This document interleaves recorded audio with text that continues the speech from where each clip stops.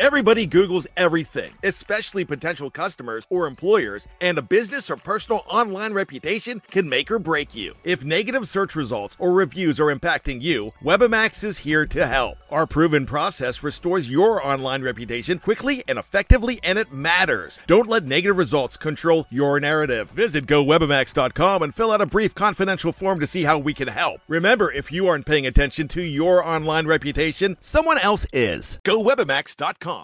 Anatomy of an ad. Subconsciously trigger emotions through music. Perfect. Define an opportunity. Imagine talking to millions of people across the U.S. like I am now. Identify a problem. Creating an audio ad is time-consuming. Offer a solution. Utilize cutting-edge AI. Imagine creating all that in under 30 seconds. Well, we did to create this ad. To learn more about AI in the audio industry, download the white paper from audiostack.ai. Anatomy of an ad. Subconsciously trigger emotions through music. Perfect. Define an opportunity. Imagine talking to millions of people across the U.S. like I am now. Identify a problem. Creating an audio ad is time-consuming. Offer a solution. Utilize cutting-edge AI. Imagine creating all that in under 30 seconds. Well, we did to create this ad. To learn more about AI in the audio industry, download the white paper from audiostack.ai. Anatomy of an ad. Subconsciously trigger emotions through music. Perfect. Define an opportunity. Imagine talking to millions of people across the U.S. like I am now. Identify a problem. Creating an audio ad is time-consuming. Offer a solution. Utilize cutting-edge AI. Imagine creating all that in under 30 seconds. Well, we did to create this ad. To learn more about AI in the audio industry, download the white paper from audiostack.ai.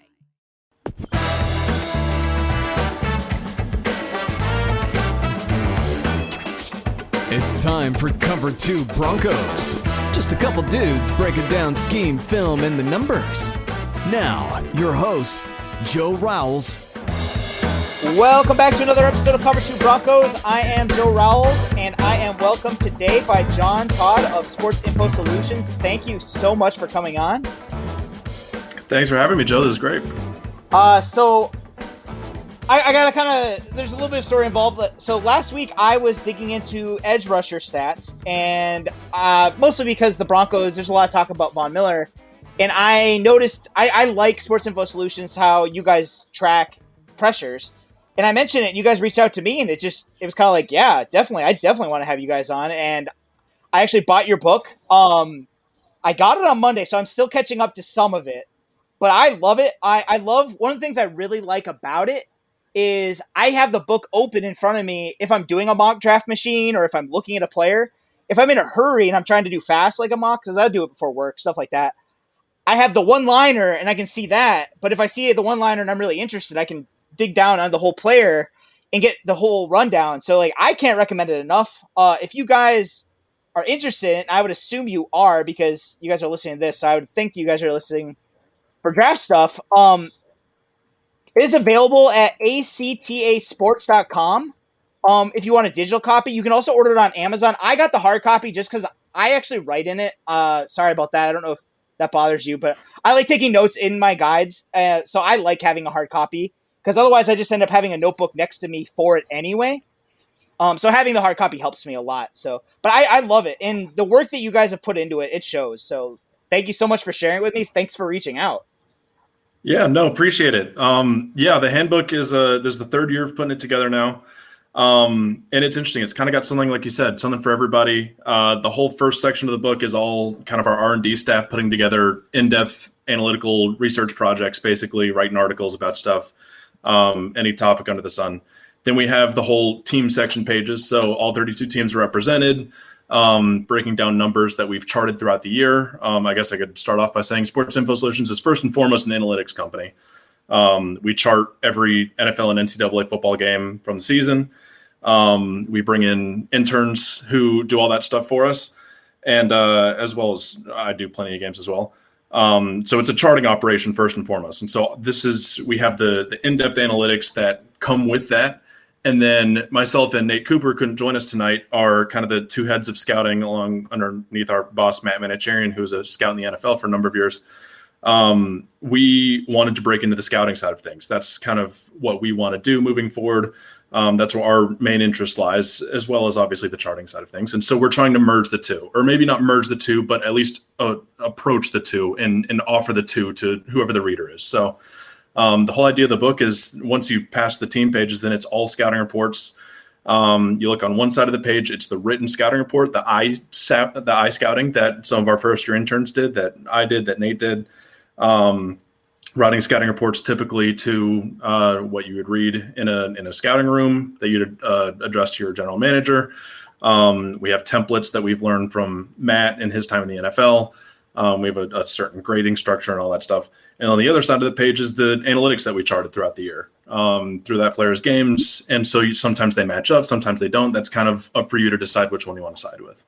And one thing I love about it is I've been not involved, but I've been interested in analytics basically since I first got obsessed with football. It started out with Football Outsiders way back with their prospectus way back when. But the fact that you guys bring both the scouting to the analytics is exactly what I've been trying to do forever. So it's awesome. And as a fun fact thing, my first year in grad school, I actually talked to you guys about possibly moving to Pennsylvania. I just couldn't leave school at the time, but yeah, so I've known of you guys forever, and I've been interested in you guys forever. So it's pretty cool to get your book and dig into it. Yeah, no, that's great. And just an aside, along with all the other stuff that I just talked about that I do, I also head up our recruitment of first year interns. So for anybody out there listening who wants to join in on the charting side and get a chance to contribute to the 2022 handbook next year, then look us up online. We should be posting our job within the next couple of weeks. One thing to kind of move into the team pages, because I thought this was really interesting. The charting really caught my eye just because Broncos country, there's kind of some misconceptions about the Broncos scheme and the Broncos system and what they do. And the fact that you guys have the numbers right in front of you, like you can't dispute it. Like it was charted, like you can see it. It caught my eye that the Broncos run a lot of gap scheme. I know that from like watching the game, but I didn't realize how much. They run it more than all but 4 teams in the NFL. Yeah, they run it with their 5th most in the NFL. I noticed that too. Those were one things that I had taken down. But then similarly, I mean, that doesn't mean that they're not a solely gap scheme team. They still run 57% zone, which is, like we said, the conversely 5th lowest in the NFL. But they're still running a lot of zone. So it's just their teams are more zone based in the NFL. And so if you have any kind of balance like that, that's not as common these days. I think it's interesting that we get into this mindset a lot of times when, especially draft Twitter will do this, and not to like throw out that draft Twitter is like an all encompassing term, but people will say like, oh, he's a gap blocker. Oh, he's a man corner. But the thing is in the NFL, like teams run both. Like if you run gap scheme, you're still going to run zone as well. And if you run a lot of man defense, like man coverage on defense, you're still going to run a lot of zone as well. A lot of people think that Vic Fangio is a zone-heavy defense, and he is. But the Broncos actually ran man coverage last year. Let me see. They ran man coverage last year more than everybody but 9 teams. So they ran a lot of man last year. And I know that that's something that actually, from your charting, back from when he was with the Bears, I actually noticed that he did that then too. So 2009, he didn't run a lot of man, if I remember correctly. I don't have the number in front of me.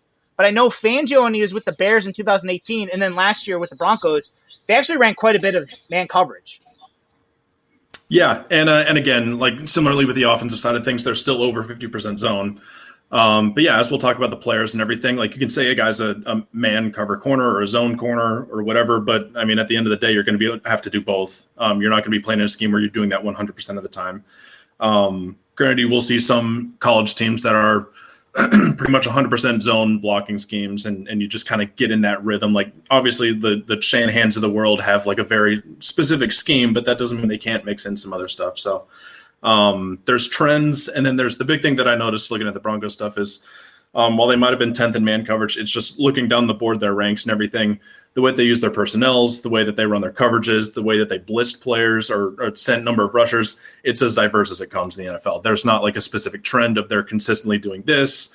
They're not solely a zone team. They're not consistently only sending 4 rushers or a really heavy blitz team or whatever. It's as spaced out as it comes. They vary up their personnels and everything. So that's kind of where the Fangio scheme comes in itself. It's just, it throws a lot at you. And one of the things I think too that is just because like when they lost Von Miller, they had to adjust, and I think that Fangio is probably one of the. And again, I might be biased here because I've watched him for 2 years, so I'm a big fan. But I think he does a really good job of adjusting to the talent he has on hand to try and make the most of what he has. One thing I noticed last year that was actually kind of caught my eye is we get caught up in like if a guy is a 3-4 team or a 4-3 team, and I'm going to ask you about this a little bit in a second.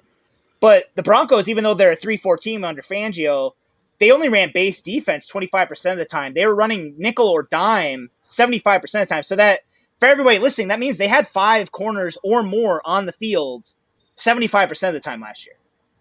And usually, yeah, that's the way the NFL's moved these days. You hear teams all the time, and you even hear, I know you hear like those like training camp interviews with defensive linemen that maybe they're like switching from 3-4 to 4-3, and reporters always interested, like, how are you going to adjust to that? And the main thing that I hear all the time is it's really not much of a change because we're in nickel so much, you know, like we're going 4-down linemen, or we're kind of in this is more our base package these days, like just with the prevalence of passing offenses and how spread out things have gotten. 11 personnel on offense, you have to counter with nickel on defense. That's just kind of the way things move these days. And so one question I had, and again, sorry if it's kind of like all over, but like one question I have for you with that then, because reading the book, and I've noticed this like in scouting overall, is there's players that fit better as like you hear like he fits better as an edge and an even front. But if you're running nickel, and most nickel defenses in today's NFL are a 4-2-5, where you'll have 4 players on the line, 2 backers off, and then the DBs. Does that still count as an even front, or are we then? Because in my mind, I think it is. But at the same time, like I know with Fangio, he's still going to ask those edge players to drop into space quite a bit. I know Malik Reed played, I want to say close to 100 coverage snaps last year, but I might be wrong. I don't have the number in front of me. But in terms of like even front versus odd front, when you're looking at like edge players or defensive linemen, is it kind of blurring the line a little bit because there's so much nickel? Yeah, for sure. And you see that it's kind of take everything that you see with those one-liners and stuff with offensive linemen, with D linemen, with their alignments and stuff with a grain of salt, just because we can grade a guy or say that he best fits as like an even front defensive lineman or whatever, or a 2-gapper versus a 1-gapper or something like that. But as we just discussed, you're going to have to do both. And so we're mostly just talking about the profile that you're looking at, kind of the stereotype of what you think of when you see a 2-gapping interior defensive lineman. Like you have an image of what that looks like, knowing that they might not get drafted to that kind of scheme, or even if you do, you're not going to be doing that 100% of the time. I mean, you've got like guys on Ohio State's offensive line that's just sticking out in my head that you've got Wyatt Davis is the guard for Ohio State, and then Josh Myers is the center. Josh Myers fits much better as a zone blocker. It's stereotypically, and Ohio State ran mostly a zone blocking scheme. Wyatt Davis is going to fit much better in a power scheme. That's just the kind of player that he is, but he played his whole career in Ohio State's zone offense. So, I mean, it's blurring the lines. We're giving you the profile of what that player will look like, knowing that they're going to need to do both. Yeah. No, I understand. It's good to hear from you because again, like I feel like I fight that a lot on both Twitter and then like a lot of my posts or like when I'm breaking down players, because again, like Fangio, in my mind, watching it for the last 2 years, there's a lot of hybrid stuff going on. When Fangio was first hired, I thought the Broncos were going to look at really big defensive tackles because he had big defensive tackles with the Bears, and then they drafted Draymond Jones, and he's 285 pounds. So like It kind of surprised me at the time, and like over the last couple of years, I've kind of like come around to that. One question that I had for you, I guess, just for people listening, like when you're looking at that, and I want to say that I really like your guide in the fact that it looks at like a 2-year projection. So it's like on a Super Bowl team, this is how a guy best fits. I love that. I love that you spelt out that's what you're doing, because then there's not confusion there. A lot of guides will just say like, this is what he does, but then he comes in the league and immediately he's either less than or better than, he's not exactly what the guide said. And it kind of throws you for a loop. But when you're looking at, this is what we're looking at for 2 years down the road, this is how this guy probably fits best. I like that because it gives me an idea already.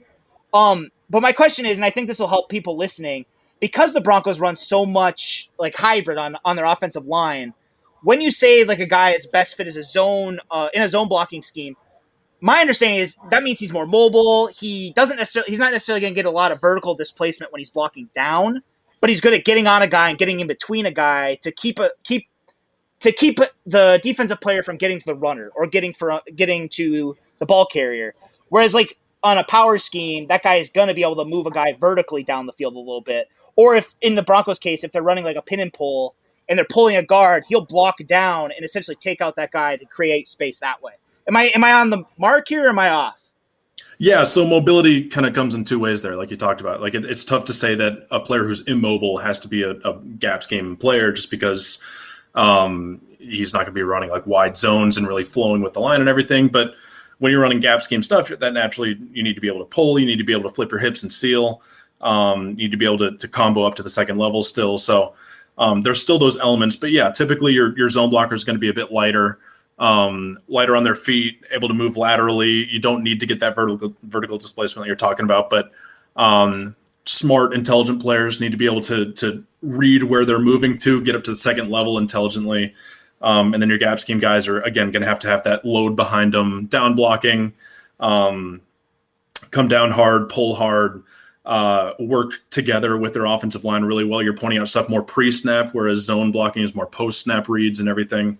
So again, there is a bit of a prototype of what that player looks like, just from a physical standpoint, and what you think of that guy looks like, which we for sure follow. I mean, like that's kind of what those one-liners are. But again, like saying a player's immobile necessarily isn't always going to be the case, and vice versa. Definitely. So, and then the other side of this, because again, I want to try and.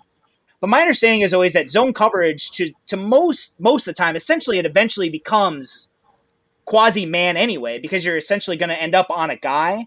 And the fact that like there's zone match, there's man match. But when you're scouting a guy and trying to figure out how he best fits for either zone or man, like what do you guys look for and what kind of like stands out to you? Yeah, so you're right that it depends on the scheme, that zone can turn into man in a lot of cases. And man can even turn into zone in a lot of cases if you're passing things off, if you're going against a lot of trips formations and you're working inside outs and you're taking first in, first out and things like that. You can pass stuff off and make it look like zone. And coverages are the most difficult thing that we do here with charting. We can get that out of the way first and foremost. It's the most difficult thing to chart from an all-22 perspective, from a broadcast perspective. It's just really tough to tell what the intent of certain plays are based on you can have a call pre-snap, and then based on what happens during the play, it can look completely different from what's drawn up on a whiteboard for what that play to look like. But yeah, typically, again, we're just talking generalities here. Zone corners are going to be more opening up to the field, reading the quarterback's eyes, intelligent, have to keep their head on a swivel, communicate with their players inside and deeper behind them. Passing things off, you have to stick to a guy to a certain point, like follow him and then pass it off and fall back to your area. Knowing when to pass off and knowing when to commit if nobody else is coming into your area. It's a lot of peripheral vision and things like that. Man coverage is typically seen as, at least in scouting terms, more of the certainly the more desired trait for players. If you can kind of the old adage that you can find a zone corner anywhere. Yep. It's really hard to find man corners. That's the side that takes the athleticism. That takes just like the innate ability to reactive athleticism is the thing that we talk about all the time.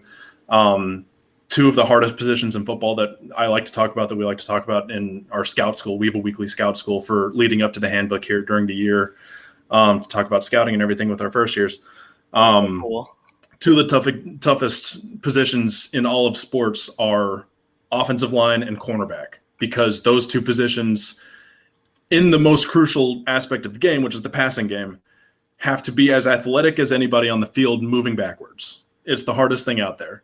And so being that reactive athlete, not knowing what's coming and be able to adjust athletically, quickness, it takes a more innate feel. Whereas zone is a more football intelligence. It's more instincts versus intelligence, maybe, is a way to talk about that, where you're more reacting to a broader sense of things, whereas obviously man coverage is a one-on-one, keeping your eyes on a guy. And obviously there's inside shades, outside shades, and all that stuff. But at its core, that's basically what we're talking about there. And so, and again, this might be a tangent off this. So like when people kind of look at the Fangio defense and say it de-emphasizes corners, it's because most of the time people think about the fact that Fangio runs quite a bit of zone and zone off. So it's not even like a lot of press. He's looking for corners who can play in space and just react. Yep. Okay. Yeah, we were talking about the Colts recently as well. I was talking about the Colts with somebody, and the Colts are obviously very cover 2 heavy these days. They might be the most cover 2 heavy team in the NFL these days. And that's reflected in the past few years. They haven't spent highly in free agency on a cornerback. They haven't drafted a cornerback high. They know what they're looking for. And they're just looking for guys that fit that scheme. And you can find those guys a bit more just out in the world as zone corners. But again, it takes a certain kind of guy to do that at a high level for sure. That bend but don't break mentality, that physical mentality to you're allowing catches and you need to be able to make tackles. That's obviously a coveted trait, whereas man coverage is maybe not as necessary. So all that stuff kind of plays into it. So then one other question I have kind of just off this before we kind of like really dig into like the actual meat of this, because I want to talk to you about players. I'm excited to talk to you about players. But I just have a question because of safety stuff. And again, we'll touch on safeties specifically. But like in this kind of defense, like the Colts defense or like a Fangio defense or the Rams under Staley, because the corners are playing off, do you think, especially like both the Staley defense and the Fangio defense, because they play so many light boxes, do you think that increases the emphasis that you need good safeties? Or do you think safeties are less desirable or less like, are they still important or are they less important, more important, do you think, in like a 2-high type system? It's an interesting question. There's a case to be made that they're more important in a 2-high system. Even though you're covering less space, that means you're more active. Your safeties are more active when they're covering less space from that aspect. If you're running a cover 1 scheme or a cover 3, whatever, single high close, single high, middle field close. That middle safety is obviously very important just in terms of needing the presence of being rangy and having the ability to get to the sidelines. But more often than not, they're a passive player. They're not being involved in the game. It's just their presence out there, which way that they're drifting on a deep concept, a scissors concept, something like that, which way they're drifting will lead you one way or the other downfield. But cover 2 corner or cover 2 safeties are inherently more active in that they have more things to come up on. Cover 4 safeties are obviously much more active with the backside coming up and everything. There's just a lot more involvement with safeties when you're running a 2-high scheme. Whereas one of those safeties, obviously one of them is going to be coming down in the box in a middle field closed concept. That player is going to be more involved in the intermediate area, robbing in the middle of the field, things like that. That guy's obviously very important. But then that deeper guy is more passive. Whereas if you have 2 guys back there, you're taking away more of the field. You're having to certainly take away those sidelines. You have to watch the middle of the field. There's more communication going on with their corners on either side. There's a case to be made for sure that cover 2 safeties or 2-high safeties in general are more necessary for both of them to be impact players. I guess this is a good transition because lately there's been a lot of discussion for Broncos fans about the fact that like Justin Simmons just got the franchise tag. And he's making a little bit more than, I think he's making a little bit under $14 million on the franchise tag right now. Kareem Jackson, as of right now, is the 5th highest paid safety in football, I believe. I had to have to double check, but the last I checked he was. So there's been some talk that the Broncos have the most expensive safety duo in the league. There's been some talk that the Broncos' new GM may either cut Kareem Jackson, force a restructure, move on in one way or another. So I've been trying to kind of keep an eye on like what safeties could make sense for this kind of system. And again, because the Broncos run so much nickel and dime, like there's definitely a possibility that they could draft a guy this year and do what Vic Fangio did with Will Parks in the past, where he could put him in the slot. Are there any guys that really jump out to you like that? I'm looking through the guide. I definitely found a few, but I want to hear what you think. Yeah. So I mean, we're just looking at the top guys for safeties there. Trayvon Morg's our top safety. I think our top 2 safeties are the 2 TCU guys who actually run a 2-high system. So that would be kind of the first place to go there.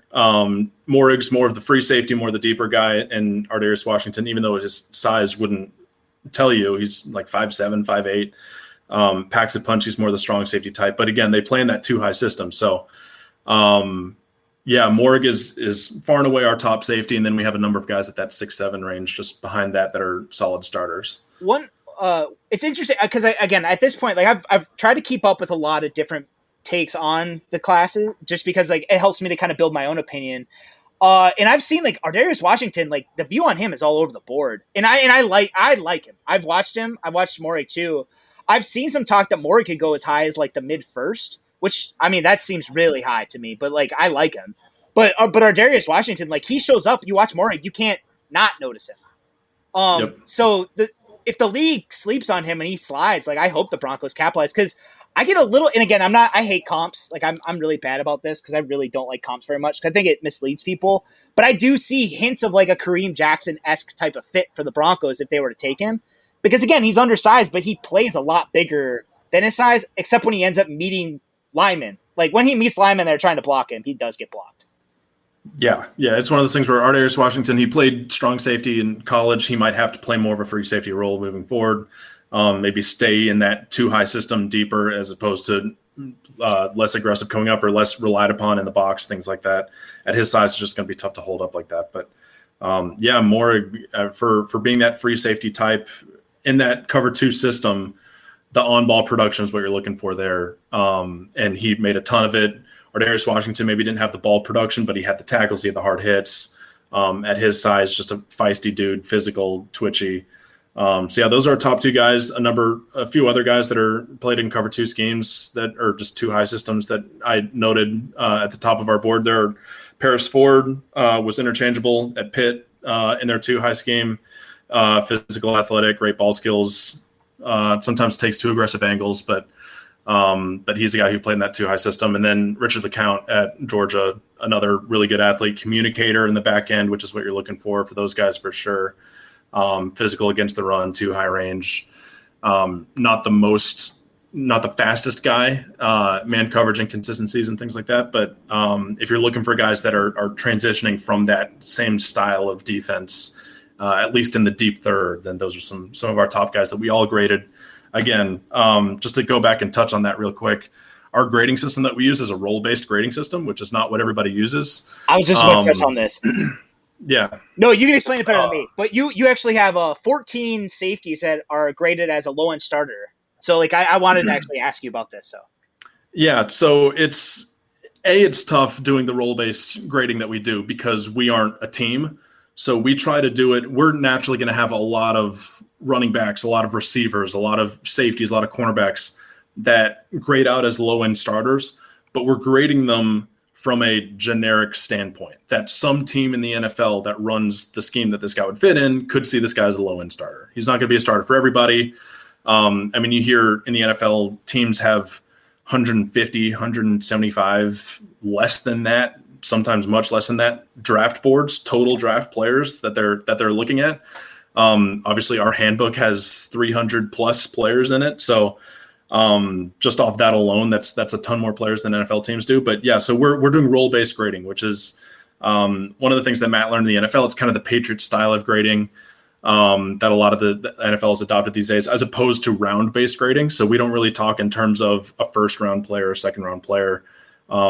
We think that can be pretty subjective, especially when you're talking draft to draft, year to year. That changes. And so a big part of our scout school and just everything that we talk about with our first years to get on the same page with is this language that we're talking, understanding what good is in the NFL, what plays in the NFL. And then again, it can be tough because we're just, like I said, generically a nondescript defense that we're running here. So we're going to have a lot of maybe 6'4" low-end starting cornerbacks that certainly will not be low-end starting cornerbacks for everybody in the NFL. They might be just zone players or might just be inside players or outside players. You're not looking for that in the NFL. But yeah, so it goes on down from 6'7" and up are solid starters, 7'0" and above are the elite players. You get from that 6'6" to 6'2" range, you're talking about either low-end starters or versatile backups, all kind of role fits. So you're talking about like just a slot-only receiver or an outside-only cornerback. You start talking about as you get further down, like box safeties versus cornerback safety hybrids. You're talking about like versatile defensive linemen that can play maybe some nose in, some 3-tech or bouncing inside outside, linebackers that can interchange between Mike and Will, all that stuff. So That's kind of what we're working with here, which is why the handbook is so big, because we're not talking in specific terms to one team.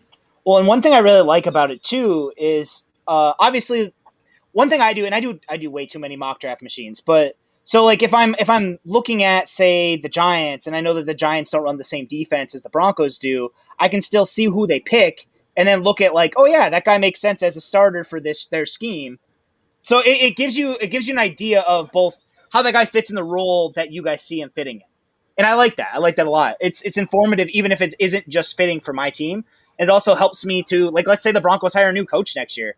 I could go back and look at this and say, well, this guy makes more sense for this scheme now. He might be a great fit, and he could be a better player because of it.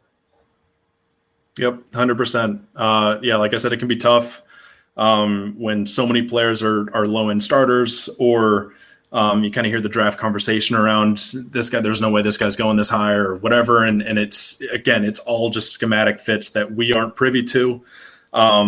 We just can see the traits and can like fall in love with a certain player if he gets taken in the right scheme. And we all know that players don't get taken in the right scheme often.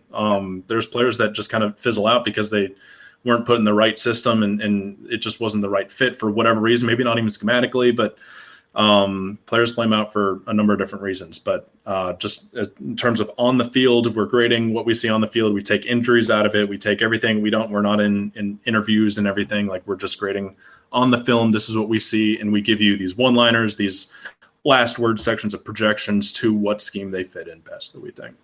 Well, and the other thing about this too that I think is really good is scheme obviously matters. And it because the Broncos GM/coaching situation is it feels kind of fluid right now, because no one knows if Fangio is going to last the year, because like he's on the hot seat essentially because there's a new boss.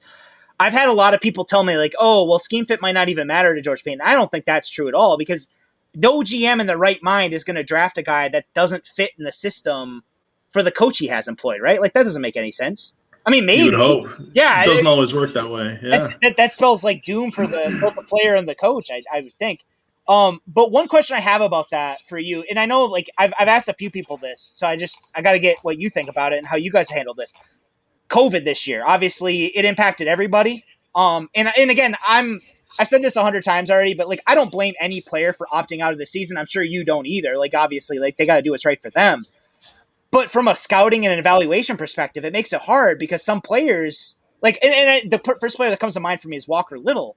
Like, we have so little tape of him, and it's so long ago that it's a lot of projection. And I saw in your guide, like, I know Bryce Rossler did a lot of this. There's a few of these where he's like, this is what I project the guy. Gregory Rousseau, he mentions this. He shows the traits that with a year of development, I project that this is where he's going to be. Is that kind of like the best way you guys try to approach it? Or like, how'd you view it? Anatomy of an ad. Subconsciously trigger emotions through music. Perfect. Define an opportunity. Imagine talking to millions of people across the U.S. like I am now. Identify a problem. Creating an audio ad is time-consuming. Offer a solution. Utilize cutting-edge AI. Imagine creating all that in under 30 seconds. Well, we did, to create this ad. To learn more about AI in the audio industry, download the white paper from audiostack.ai. Yeah, so there's a couple things to unpack there. Obviously we're grading everything to a second year, which kind of takes out the rookie struggles and whatever. You're just saying, like, with a year of development moving forward, this is how we see this player. Certainly doesn't always work out that way, but this is just what we're seeing in the NFL. We're trying to get everybody on the same page with understanding what that is. And that's the other thing with this, with all these first years coming in, we have a massive new group of guys every year that come in that all have different opinions on stuff. So, while Nate and I are kind of the overarching national scouts, as we say, that kind of can finalize this stuff and tweak it up and everything. Like, at the end of the day, I want this guy's report to sound like he wrote it.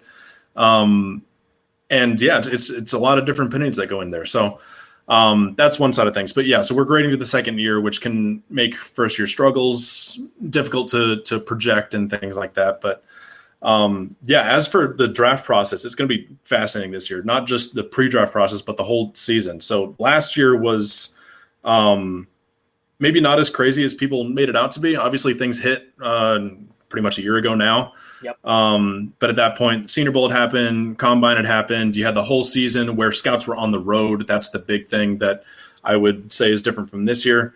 The only thing that it took out last year, which was basically the part that could be taken out in the first place. Our boss, Matt Minicherian, always talks about what this handbook is in itself is the January, February draft board, which he always learned in the NFL is the purest form of your draft board. He said he had Michael Lombardi and all these mentors of his in the NFL would say, take a look at it now in January, February, because this is the best it's going to look. It's about to get torn to shreds in the next few months just because we're always going to overthink things. We're going to have the Combine come in. We're going to have all the scuttlebutt leading up to the month of the draft and pro days and conversations going back and forth, and you're just rewatching guys. And in its purest form is that January draft board, which is what we tried this to be, which is why we always get this out before the Combine every year. That's kind of the point. But yeah, the difficult thing this year is going to be the scouts haven't been on the road. Getting that in-person scouting of guys is always so crucial for just getting a visual on their body type, how they move. Not to mention things like on the sideline pregame, on the sideline during the game, especially for leadership positions like quarterback and everything. That stuff can really matter, and especially that face-to-face time as well when you're in the building and you're talking to trainers and everything like that. It's just going to be difficult with Zoom. Obviously, things are going to go off without a hitch, but I just think I expect this draft to be the most varied in terms of public perception and just internal perception in the NFL of just opinions are going to be all over the place and expected value of players is going to be all over the place because there just hasn't been that ability to meet together and kind of trade notes and it's going to be more on the field scouting than ever before, just from the tape copy. So to me, that makes your guide even more valuable. Would hope so. Yeah, that's what it's built for sure. We every year we write the book, and then the book's out there when we're watching the Combine, and you give this guy a high speed grade or whatever, and then he runs a slow 40, and you're upset. But then you're thinking to yourself, well, the speed grade that we gave him is a play speed, so it's inherently not timed speed; it's play speed. Like a guy like Talanoa Hufanga, I gave him a 7 for play speed, which means he's very good play speed. He's not going to time that fast. He's going to time sufficiently. He's going to time fine, but dude plays with the hair on fire. Like he's just all over the place. So that's different from time speed. But inherently, like if you expect a guy to run fast and he doesn't run fast, then what are you going to do? The handbook's out already. But that's what the point is. We're doing this based on the film. And one of the things I learned in the scouting academy is like obviously the play speed's more important anyway, and we overthink it. And again, granted, some guys don't end up playing as fast as we think they will based on like what the tape looked in college. But by and large, like guys who play fast in college, like they're playing fast because they're reading it fast and they're able to anticipate and get where they need to be. So like that's more important to me than if a guy runs a 4.340. But we'll overdraft a guy based on if he runs a 4.340. And this year they're going out like water. So. Yeah. I mean, all the time stuff at pro days, it's like I see all these times come in and you just take them all with a million grains of salt. Like I just don't know what to make with any of that, as you do every year with pro day stuff. But at least you always have the Combine to fall back on. There's no standardized testing this year, so who knows? One position group I got to get your take on and kind of like really kind of dig in on. Obviously, cornerback. The Broncos' most obvious need is cornerback. I think I would argue that quarterback is as big a need, but the most obvious need is definitely corner. The Broncos had 10 corners end up on they played 10 different corners last year. After cutting AJ Boye, as of right now, they're counting on Michael Ojemudia, who got benched at one point last year, Essang Bassey, who got benched and eventually tore his ACL, and Bryce Callahan, who has never played in a full season in his career. So it's a desperate need. I saw it like in your book. First of all, you guys have 21 corners with a 6.4 or higher. And I looked at it's a number 3 CB or more. So like, and obviously in a nickel league, that means essentially they're going to be playing quite a bit is what you guys see. And granted, not all those are going to be fits for Fangio, but still like this is a decent corner class for Fangio's system. Probably.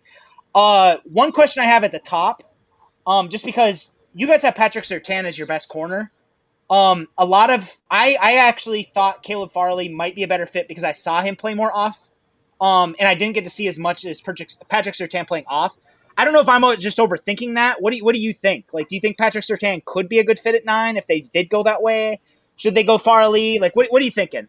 I know I threw a lot. So no, it's interesting, and I had kind of looked into that as well because you mentioned that Broncos don't press a ton, and obviously the top 2 corners in this class for us are Patrick Surtain and J.C. Horn, who were also the top 2 in the class with press last year. Just in terms, both of them were in press over 50% of the time. Again, that doesn't mean that they're stylistically not a fit or that takes them out of consideration or anything. They're still solid players and off, and they're both really good in zone. So that in itself, it makes them probably, I mean, who knows, but like they could still be on their board just for that reason. But they were just used differently from how the Broncos play players. So, but yeah, so those 2 would be the more zone players. Surtain's one of the better zone corners in the draft. Horn is extremely physical, really good zone player, comes up hard. Surtain's obviously got the pedigree, played 3 years in Nick Saban's defense, football intelligence like crazy. And then Farley is going to be the more man coverage, but just in general, like the reactive athlete. He's the more smooth, fluid mover, the kind of the skinnier body, maybe less physical than Horn, but the more natural cover corner would be Caleb Farley, and played more off. You're right. So, it'd be interesting to see how they break those guys down because, again, of how multiple Fangio's defense is, how they don't use press, but I don't think, like I said, that should take them out of consideration just because they were used in press a lot. And the combination of zone and man there, like it'll be interesting to see how that works out. But yeah, I would not count Surtain out for sure at 9. I'm a big fan of Horn. I think he could maybe not at 9, but somewhere in the middle at first for sure. Yeah, and that's what I thought when I was watching Horn too. Is I really liked him. I don't know necessarily if the Broncos are going to consider him that high, but I do really like him. I think he's going to be a good pro if he goes to the right team. The thing with Surtain that I keep, and again, I'm at the point now where I'm overthinking Surtain versus Farley because I think like if George Paton has any sort of hesitation about what he's going to do next year, Surtain to me makes more sense because like Surtain feels like a really safe projection into the league. Like if Surtain quote unquote fails, like he's still going to probably be a pretty good corner. He just won't be an elite corner. Whereas like Farley, because they had the year off, it's kind of like more of a, we don't know. Like I'm optimistic, but we don't know as much. But looking farther down the board, I like Greg Newsome a lot. I did see that, and this is another thing I really like about your guide that, again, I recommend you guys check this out because I haven't found a lot of this information elsewhere. You guys did a really, really great job of informing the reader of the injury questions about players. And again, you didn't let it impact your grades, but you do make note of it. So for me, like if I'm looking at Greg Newsome, I now know that he actually got hurt. And it's informative because like I would have to go dig that up on my own otherwise, and it's right there in front of me. Yeah, so our injury department is fantastic. John Barros runs our injury department, evaluates every injury every year on film and breaks it down. And so in the handbook, we also have injury designations at the top of some of the reports that break down if you're currently injured or long-term injury risk. Newsome did not receive any of those, but I did find it notable because I wrote Greg Newsome's report. And I was one of the 2 people that wrote his report. So very comfortable. I'm a big fan of Greg Newsome. I think he's awesome. But he might not have long-term injury risk, but he definitely got banged up a ton. Like it was notable that he just has durability concerns where would leave a game here and there because of getting nicked up somehow and just nothing major, but just it happened too often. And it was notable enough that I felt it was worthy put in a scouting report. But like, for example, you look at Ohio State game in I think it was the Big Ten, one of the 2 times they played him. I think it was the Big Ten championship. Absolutely shut down left side of the field in that first half. He was incredible. I mean, going up against Olave and all those guys are just fantastic, and he shut him down. Greg Newsome's well-rounded, aggressive at the catch point, sometimes too aggressive, definitely gets penalized too much, but just hyper-competitive dude. He plays in zone and man, he's just awesome. And then he got hurt. The one time that I watched him lose a rep, quote-unquote, happened to be the play where I think it was a hamstring, maybe he nicked up a hamstring or something, missed the rest of the game, and the whole field opened up for Ohio State, and that was it. So he didn't even get tried that until he got hurt. So, Greg Newsome's, I would have said when the handbook came out, he's underrated. We had him as our number 4 corner when the handbook got published and finalized, and I've heard a ton of love for him lately, and he's our number 4 corner. I'm a big fan of his, and obviously he had a big pro day the other day. Again, like I said, take that with a grain of salt, but ran fast. He's got the whole thing. He's got the whole package, so I like him a lot. One other player that I really like I've been so I thought I was kind of ahead of the curve because again I like the Draft Network's mock machine quite a bit. I've been taking Marco Wilson in like the day 3 range forever, thinking I'm really clever because no one else is onto him, and then you guys actually have him pretty high. What do you think? What do you think of him? Like from what you guys have said, I think he's 9th on your board if I remember. Again, I like him. I know a lot of people don't know about him, which is crazy to me. Inside out versatility, he can tackle. He's a little smaller, but like he's good. Yep. Yeah. No, we fast and rangy, transitions really well, sees the field. We have him as a number 3 cornerback at the next level, but yeah, he can play both inside and out, which is a different level projection. It's a different grade that we give than just 6'4" guys who are just outside or just inside. If you're a number 3 corner, but you have that versatility, then that bumps you up naturally. So again, we're just basing all these on roles at the next level. Definitely. But he's got the long speed. He's got the ability to transition. He can play in press man, which is what you're looking for in the NFL. Guys that can do that first and foremost. Typically, you think they can play other stuff as well. Mm-hmm. He's not a great tackler. Doesn't have a ton of on-ball production. Not going to come up and hit you in run support necessarily, but again, when you're talking about just guys who are press man corners, fast and rangy, as just the baseline ability there, that'll play at the next level, and then you can hopefully work around the rest of the stuff. Is there any other guy, again, like Broncos country likes to do this, like if a corner can't tackle, he can't play for Fangio. I think that's a little overblown because like we've seen the Broncos take other guys who aren't necessarily great tacklers. But I do know that is something that as soon as they'll hear that about Marco Wilson, someone's going to tell me, oh, he doesn't fit. But I like if he. I'm not going to be able to pronounce his name right. I've read it a million times. Ifeatu Melifonwu. Mm-hmm. I like him from Syracuse. Do you think he would make sense for like a Fangio defense? I could see that. Again, I'm picturing Fangio's defense as just guys that, with all the different stuff they do and the zone that they run and everything, just you need smart, intelligent guys. And Melifonwu, first and foremost, is a super high IQ football player, reactive athlete as well. Closes quickly, high football IQ. Played at Syracuse, closes fast. That's another one of his strengths as well. Not super physical at the line, and he misses some of his opportunities. But yeah, we were really high on him. Right when you get past that 6-7 range of starting caliber, like true number 1 or number 2 players, cornerbacks, and you start getting into maybe a bit more of the role specific stuff, he's right there, the only dude at the 6'6" level for us. Size and athleticism to slide in the slot if needed, but better use on the outside. Size, speed, and toughness combination. That's what you're looking for. So again, he was the only guy in that 6'6" range for us. So he just missed that 6'7" cutoff, but we liked him a lot. And then I like I said, when I was going through your guide, I actually wrote down some other guys. Throw them out there just because these guys caught my eyes. Darren Hall, and I actually have not looked at him yet, but I saw him in your guide, and he's on my list now to go check out. Elijah Molden, I've been on Elijah Molden forever. Like he's one of those guys that like as soon as I saw his tape, I was like, yeah, it's a Fangio corner. And I've liked Paulson Adebo since last year. I know he opted out and we haven't gotten his tape, so like I actually have seen him, before the season started. I know the opt out might end up hurting his draft stock, but he's another one of those guys that like I like the idea of the Broncos getting him. He seems to make sense. I want to ask you about him just because I've seen some talk about him. Aaron Robinson, I didn't know he had a concussion that actually like knocked him out of like a significant stretch of time. But do you think Aaron Robinson might make sense for the Broncos?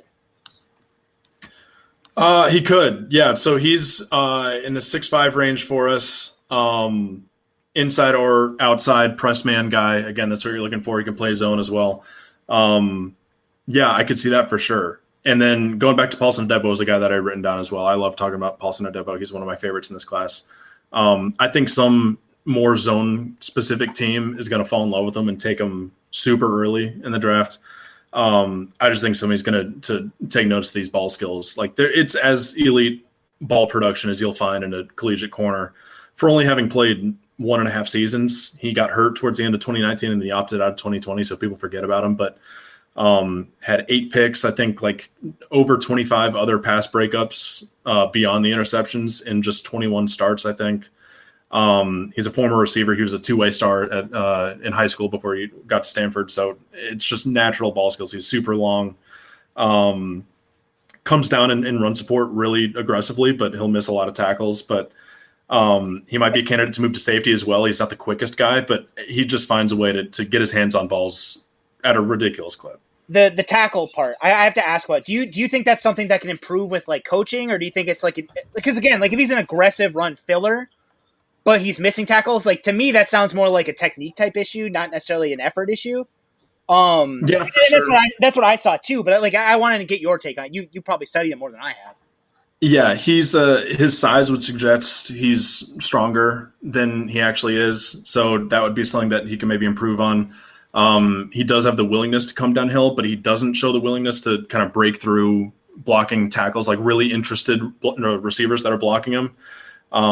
He's more willing to like let them come to him and stuff, which is the stuff that you need to see improvement on. But when he's used as a run blitzer, which he did a decent amount, when he's left free coming downhill, he'll throw his body around. He just doesn't have the technique to do so, which is what you're looking for more so than the opposite. If a guy's just totally uninterested, but he's really strong and maybe has the ability to do so, you got to kind of coach him up to do that and whatever. But if you've got the downhill mentality at least to get there, and again, it depends on the defense. Like some teams don't utilize their corners at all in tackling situations and run support. Some teams really rely upon it, and especially when you're talking about a zone corner, you're going to need to be able to be physical.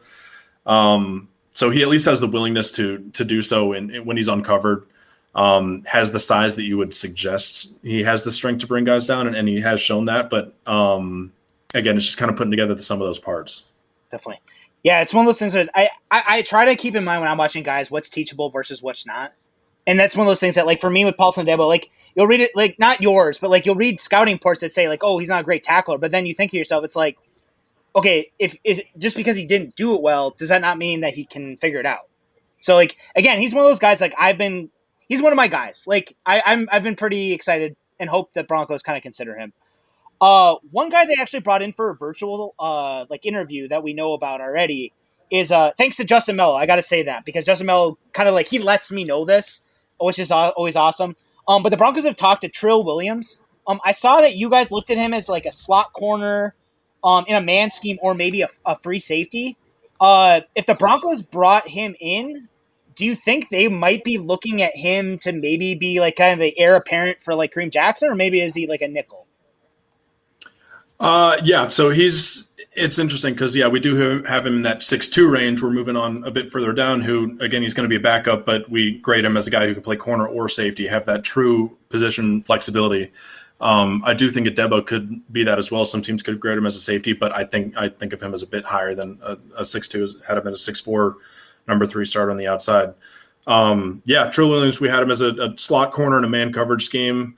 But he also has the versatility to be used as free safety on the back end. Big body, played in Syracuse's defense there, had a couple injury issues, but sneaky athleticism, good reactive athleticism in short areas, man coverage skills, again, which is what you're looking for, the ball production, the toughness. But again, he's not that high-end tackler. He's not super twitchy as an athlete. And he struggles with eye discipline, which might lead you to believe that he should stay more at corner and just be in that man coverage scheme as a slot corner where that eye discipline is less necessary. Obviously, at safety, that's going to be a crucial aspect. Mm-hmm. But yeah, Syracuse had a really interesting defense. A few guys in the back end there. Yeah. So then kind of moving to the next, again, but one other position that almost looks like the Broncos are almost definitely going to have to do something at is linebacker. Just because, Alexander Johnson's an RFA. They're almost definitely going to bring him back. Josey Jewell outplayed like what everyone expected him to last year when he had to play. But at the same time, like he's athletically limited. Like if you could, I think the team would like to upgrade on him. And even if they don't, both Alexander Johnson, if he's tagged, and Josey Jewell, their contracts expire after this year. So linebacker is almost definitely like something they're going to try and do. Last year they tried to bring Patrick Queen to the Broncos. They tried to trade up before the Ravens took him. So I keep thinking that they're going to look at a coverage guy. But the other thing is, like, if they lose Alexander Johnson, they may very well end up looking for a guy that kind of fits that profile too, where he's like an elite run run defender who can blitz. I love Baron Browning. One thing I wanted to ask you about with your guide is that you guys split up Mike and Will, and I really like that. How do you kind of go about identifying who is a best fit for Mike and who is a best fit for Will? Just because you don't see that split in most other places that do draft breakdown like this. So again, it's another one of those positions that kind of gets the lines blurred a bit as well. Those top two guys for us at Mike are Nick Bolton and Baron Browning are the top two Mikes for us. And both of them could be interchangeable to Mike and Will for us. Whereas you have our higher end guys on the Will side are just the higher graded players.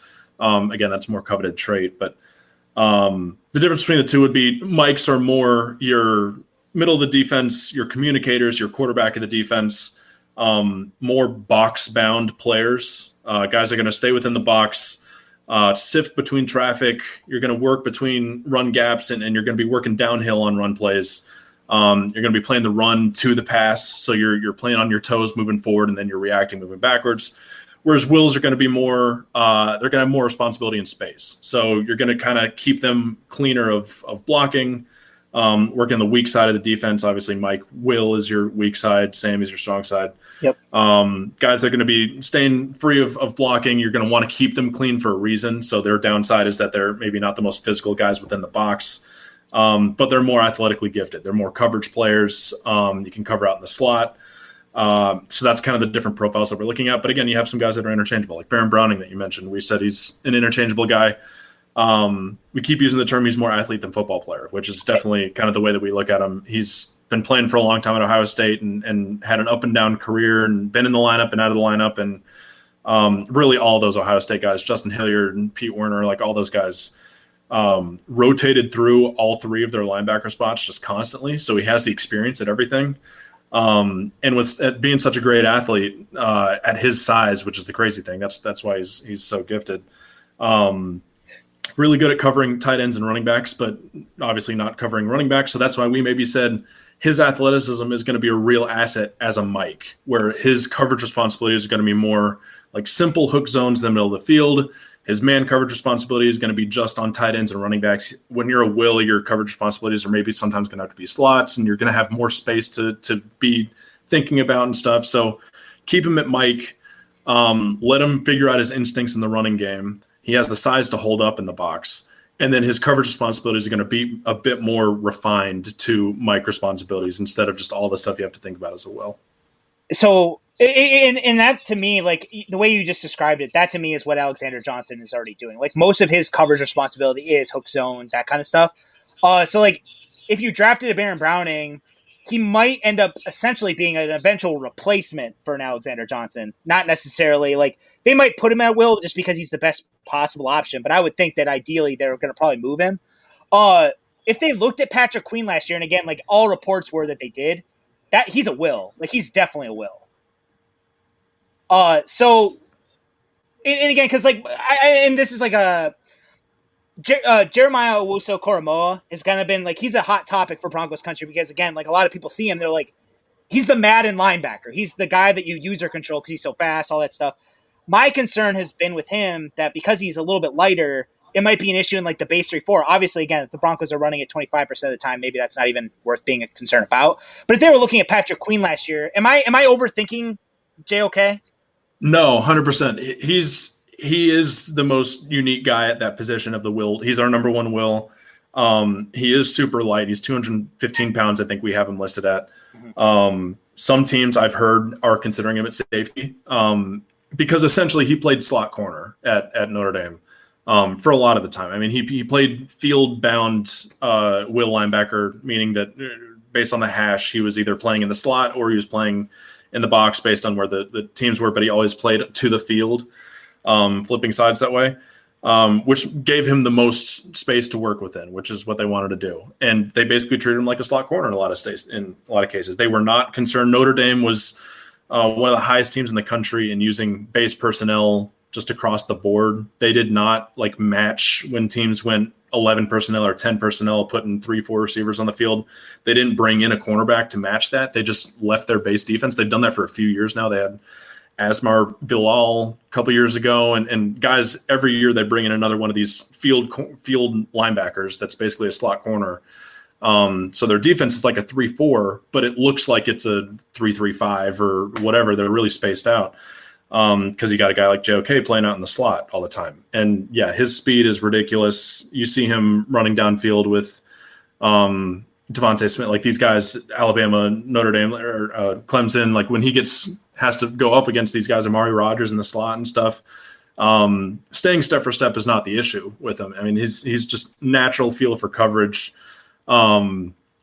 Super comfortable, high end play speed and range, no issues covering backs and tight ends, and even, like I said, has the ability to cover receivers.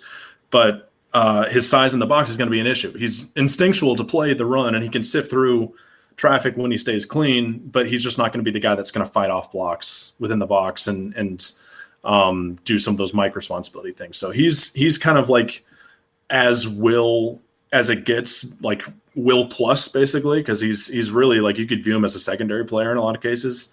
Jeff Dean wrote a report for us and said that he could play his entire career in the slot and be totally comfortable if a team wanted to do that, just like transition him to safety if you wanted to. So yeah, he would be kind of the most comfortable coverage guy. But he might not be a true linebacker for some teams, and he would be the guy that you would take it at 9 potentially. Yep. You got guys later in the draft like Jabril Cox and Zaven Collins. Zaven Collins might still be a first rounder, but maybe available at that second round pick. That are also two of the top coverage guys, linebackers in the draft for us, and that are more that actual will linebacker role. And the Broncos have actually talked to Zaven Collins, so that's he's a bit better. Like if he has to actually meet blockers, I've watched him. Like I felt more comfortable with that than I did with watching JOK do it. My fear, like if the Broncos were to take JOK and try and put him in the box, is that teams would just try and go heavy on him and just try and run right at him. Yeah, that's the flip side where you can stay heavier on defense against lighter offenses because he's so fast and stuff. The flip side of that, the personnel kind of headache that gives you is conversely, they're just going to go 12 personnel, 13. They're going to put tight ends in your face and run smash mouth right down the middle and keep everybody in the box, like not put anybody in the slot for him to cover.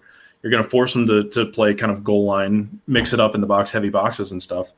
So again, I think he can do that. He's super physical. He's very physical, at least as a finisher. He just hasn't shown that ability to kind of stack and shed the stoutness inside. And even a guy like Zaven Collins, who's kind of the complete opposite physically at 260 pounds, but he's still like the most athletic dude on the field whenever he's out there, which is the crazy part and why he's kind of risen up boards like that. But he even has more struggles than you'd think at 260 pounds with that stack and shed stuff within the box. But he has the physical profile that you would expect that he could maybe grow into that a bit more than Cormo can. Yeah. But yeah, I mean, being 260 pounds and putting up I think he had 4 picks this year and 19 of his 34 total points this year were in coverage for us. Total points is our main metric that we use for stuff. Yeah, he's a special dude. Could you? I meant to ask you this at the beginning, and I apologize. Could you kind of give like a really like a baseline understanding for how EPA is kind of? Because I've had people ask me that. I look at it, and it's one of those things that's important to me. But like, I'm not a math guy. First and foremost, I feel like I try to translate these kind of things for people, and I feel like you'd be able to better do it than I can. My understanding is basically like obviously higher is better. Yeah, so everything EPA and all that stuff kind of comes into total points, which is our proprietary player value metric. Use expected points as the framework for it, but it kind of distributes value positively and negatively based on a bunch of different things that go into it, based on their impact to the play. All of our charting data, we have multiple different passes that we go through of an offense pass, defense pass. We have participation, which does player alignments on the field. Kind of factors into like average tackle depth ratings where if you're like the slot corner on the left side and the run goes to the right and you still make the tackle, like you get a crazy bonus for that because you have to cross the entire field. Like we chart all that kind of stuff. So with all those factors involved, there's an expected points added and for every play overall as a team. And then it's distributed to every player based on their alignments, based on what was run on the play, based on like the intended run gap or where the throw went, area of the field. So we can break it down to a granular level to each individual player. And then for a more macro level of just overall team total points, which is where on the team pages, you can see like our player positional breakdowns, rankings of each of those things and stuff like that, or a more micro level of each player with his expected points added in man coverage, his total points overall in pass coverage, his total points in as a run defender, his total points as a pass rusher, all that stuff. Speaking of average tackle depth, because you brought that up, I saw in the guide that Jabril Cox does really good with that. Anatomy of an ad. Subconsciously trigger emotions through music. Perfect. Define an opportunity. Imagine talking to millions of people across the U.S. like I am now. Identify a problem. Creating an audio ad is time-consuming. Offer a solution. Utilize cutting-edge AI. Imagine creating all that in under 30 seconds. Well, we did to create this ad. To learn more about AI in the audio industry, download the white paper from audiostack.ai. And he's a guy, again, he's one of those guys that I've liked a long time because I like linebackers who can cover. When I watched him, I actually got a little bit of the Patrick Queen vibes. It might have just been that he was wearing the LSU Tiger jersey again after transferring from NDSU. But, like, he's another one of those guys, like, he's not necessarily stout in the box, but at the same time, he's so good at everything else. Might run down plays, but I like what he could potentially give you next to, like, an Alexander Johnson. And again, in the guide, it actually says that the computer loved him. Yeah, he topped a lot of our. If you look at we have leaderboards as well for every position. We have we added our leaderboards for anybody who's gotten the book last year was I think 6 leaderboards, and we tripled it this year to 18. So there's a ton of leaderboards in there. I love leaderboards. That's kind of always the thing that I gravitate towards. Is obviously you're going to each player page and seeing all the numbers, and it's just a lot of numbers thrown at you. So you kind of need to see it on a leaderboard level to give some context. So. Jabril Cox was loved by a lot of our coverage metrics. Super comfortable in zone coverage, but also excels in man, fluid hips, transitions, sticks to most tight ends, slots, running backs. He also had good pressure rate stats as well, so he can blitz. And then, your average tackle depth, I think Jeremiah Wusu-Koramoah was number 1 in that, and Jabril Cox was up there as well.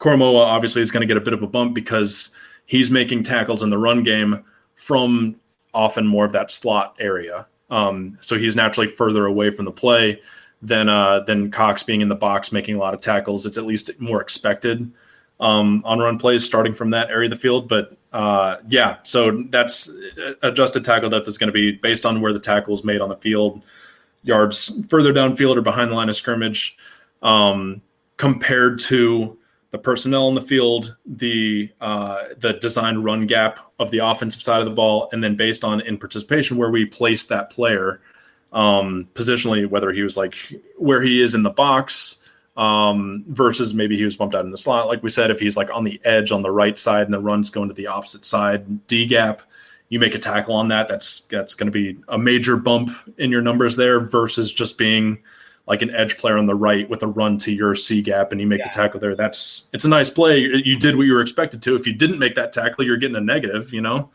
And again, like there's so much that goes into that stuff that I totally understand. I didn't come into this job believing in all that stuff. I understand that you take all of that with under the understanding that just because the edge defender doesn't make the tackle on a run to his C gap, doesn't mean that he did something wrong on that play. They could have double teamed him. He could have held up the guy and let somebody else make the tackle. Like there's a lot of other factors that the computers can't take into account there, which is why we present you with both sides of things. That's what we're going for here. And that's one of those things I love about you guys is because I think like I feel like film and analytics always gets into this like war of like who's right. And I think in the end, like the smart teams, like in the NFL and obviously at like basically all levels, you have to be able to bleed the two together because if you don't, you're falling behind.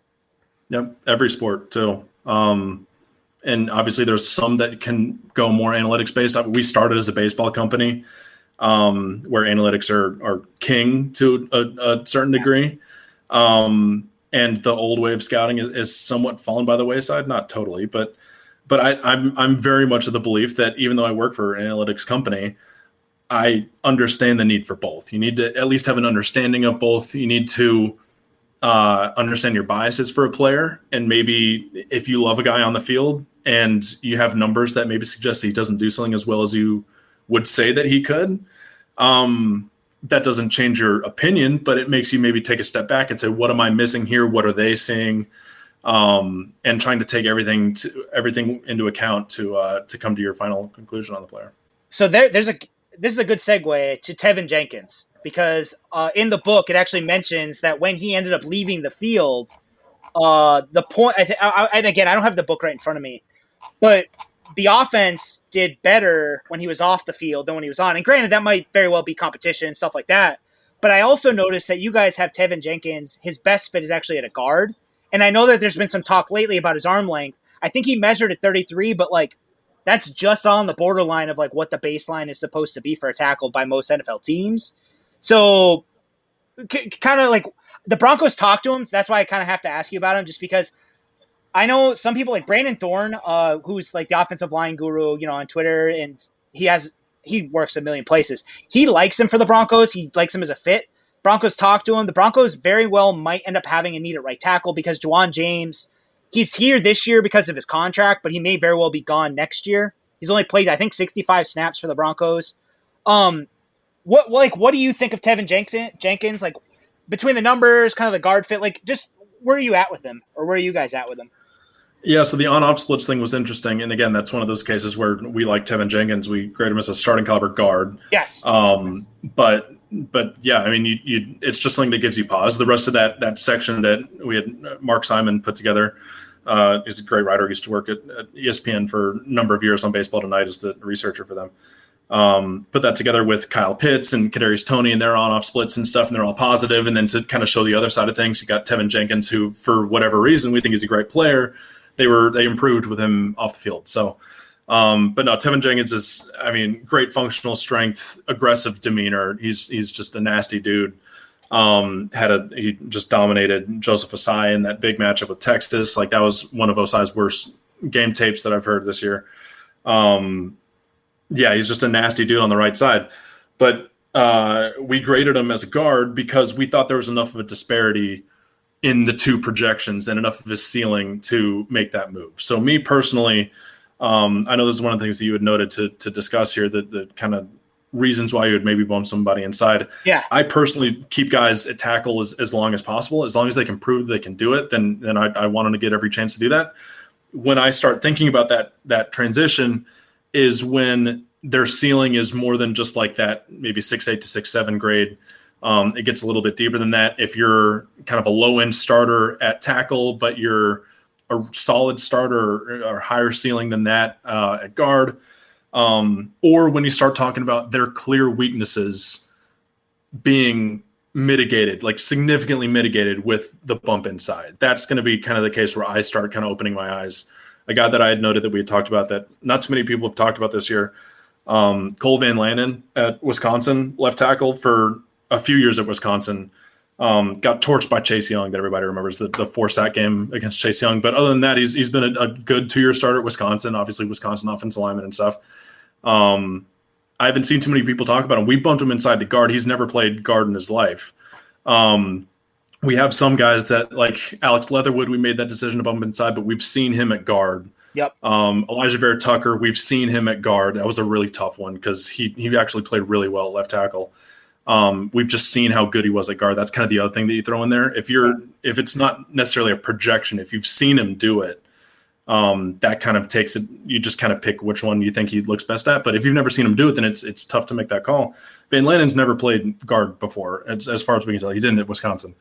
But his clear weaknesses are his arm length, his athleticism and reactive athleticism on the perimeter, handling speed rushers, like things like that. Those are things that you would theoretically say, okay, you bump them inside. Some team that wants a power blocking, who would be okay with a tall guard, because not everybody's okay with a 6'5" plus guard.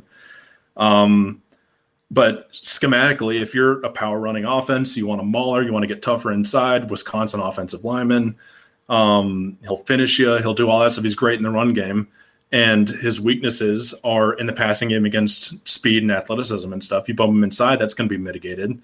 Why not take a shot at that, And we think that he wouldn't be a starting caliber tackle because of those issues. He'd have to be maybe a right tackle, but he would get exposed in the NFL. Again, like the whole – we're talking about blurred lines through this podcast. The whole left versus right side thing has gotten blurred a ton in recent years because it used to be the whole – pass protectors are on the left, run blockers are on the right. And now if you're not a pass blocker, then you can't play regardless. You still have those kind of, again, we talk about these prototypes and stuff like the whole, even in front, the two down, the two gapping stuff, like everything has a prototype, which is what we're talking about when you project a guy to left tackle versus right. So he would be the prototype of like a right tackle, but we'd bump him inside to guard. And now we don't know what that looks like, but based on his strengths and weaknesses, we could see that maybe working out pretty well, at least certainly higher than what we would project him to be a tackle. My question with Jenkins, I guess, because again, I've only just briefly watched him. I need to go back and like really watch him. Because the length issue and because like what I've heard about like his issues with speed, that's going to be there at tackle, whether you're in a zone scheme or a gap scheme. The one thing I like about Jenkins fitting like as a right tackle, first of all, the Broncos just paid Graham Glasgow, so like they don't have an immediate need at right guard. He's kind of like the big issue. So like if they were showing interest in him, they're almost definitely looking at him as a right tackle, I think. Because they run a lot of that pin and pull and like the counter and like they try and bring the tackle down, would that kind of take advantage of like his strengths as the drive blocker and then like they're just kind of hoping to God he figures out how to pass block? Yeah, for sure. And again, I don't even know if it's like an issue with pass protection.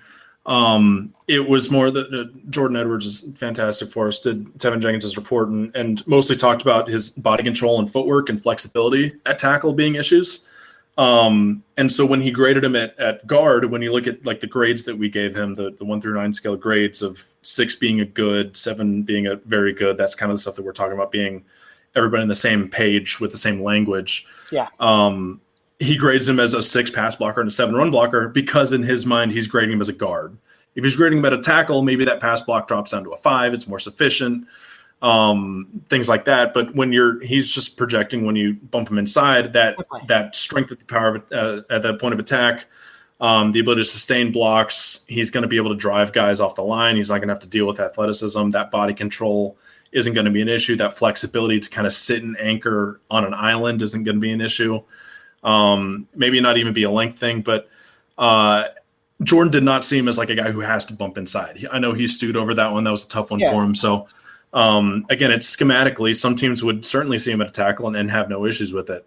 Again, when we're talking about just like from a generic point of view here, there's a case to be made where, and maybe he would just be a good tackle and a very good guard. And in those cases, I'm even more willing to just keep him at tackle, just because it's a more premier position. But if Jordan saw enough of a disparity there to really say, yeah, he'd be fine at tackle, but man, he'd be awesome at guard. Like he's one of our top guard prospects now, where he might have been, I don't know, maybe 6th, 7th at tackle, but now he's in our top 5, whatever guards, then that might be a reason enough to give him a shot there. But yeah, I don't think it's a reason that he couldn't play tackle. Definitely. Like a Cole Van Lannon that I mentioned, where like we would really have serious issues with that. But he has a real shot at guard, something like that. But yeah, he's an interesting one. Are there any other kind of like right tackles that kind of fit that profile in your mind? Of which profile? The guys who would stay at tackle? Well, like a right tackle type who could probably thrive in like a gap scheme, can survive in like pass pro. Maybe doesn't have to play right away. I know Smith from I want to say East Carolina. Like I've seen him. I'm kind of intrigued by him, but I'm just kind of thinking because again, like the Broncos, if they take a right tackle this year, they're not going to need to play him unless Juwan James can't. They'll have a year for Mike Munchak to hopefully coach him up and kind of try and, refine some of the rough edges. So I'm just kind of, and again, I'm looking through the guy. I just like, is there anybody that jumps out to you that you're kind of thinking that might be a good fit for that? Yeah. So we had mentioned Walker Little earlier. You mentioned him as a guy who he certainly, just because it's not just the opt-out, it's the whole year before that, except for he got hurt in the opener before that. So haven't seen him in 2 years. So just by that alone, he would be a guy that you were projecting to that second year. I would expect we wouldn't see him in that first year. But I mean, he's obviously a guy who number one player in the country coming out of high school, has that size that you look for, the Stanford offensive lineman. Like, he pretty much fits that role to a T. Although the Ben Hergich, who wrote his report, said that he'd be more of a left tackle than a right tackle. Just he's a natural pass protector, and he needs to, even though he has the size, he needs to really refine his technique, his upper body technique, and things like that to be a right tackle necessarily. But again, we're just talking about stereotypes here. Yeah. He certainly has the size to play right tackle. And with a year of development and staying healthy and developing him however you want to, you could certainly move him to the right side. So yeah, he'd be a guy. I'm a big fan of James Hudson as a developmental guy for by the second year, where, I mean, he's a former defensive lineman at Michigan, and he plays offensive line like a defensive lineman would. Like, Jordan talked about the O-line swag for days. Like, he's got the towel out the back, and he's getting hyped after big plays and stuff, and he's just got that swagger, that aggressiveness that a defensive lineman plays with, physicality to finish guys and stuff. But he's an offensive lineman now, and this past year was his first year playing offensive line, and I was really impressed with his high-level technique for 1 year of starting at left tackle. His footwork, the hand techniques, the hand counters that he flashed at guys and stuff, like, that's some high-level stuff that you don't see from a guy who's playing D-tackle 2 years before that.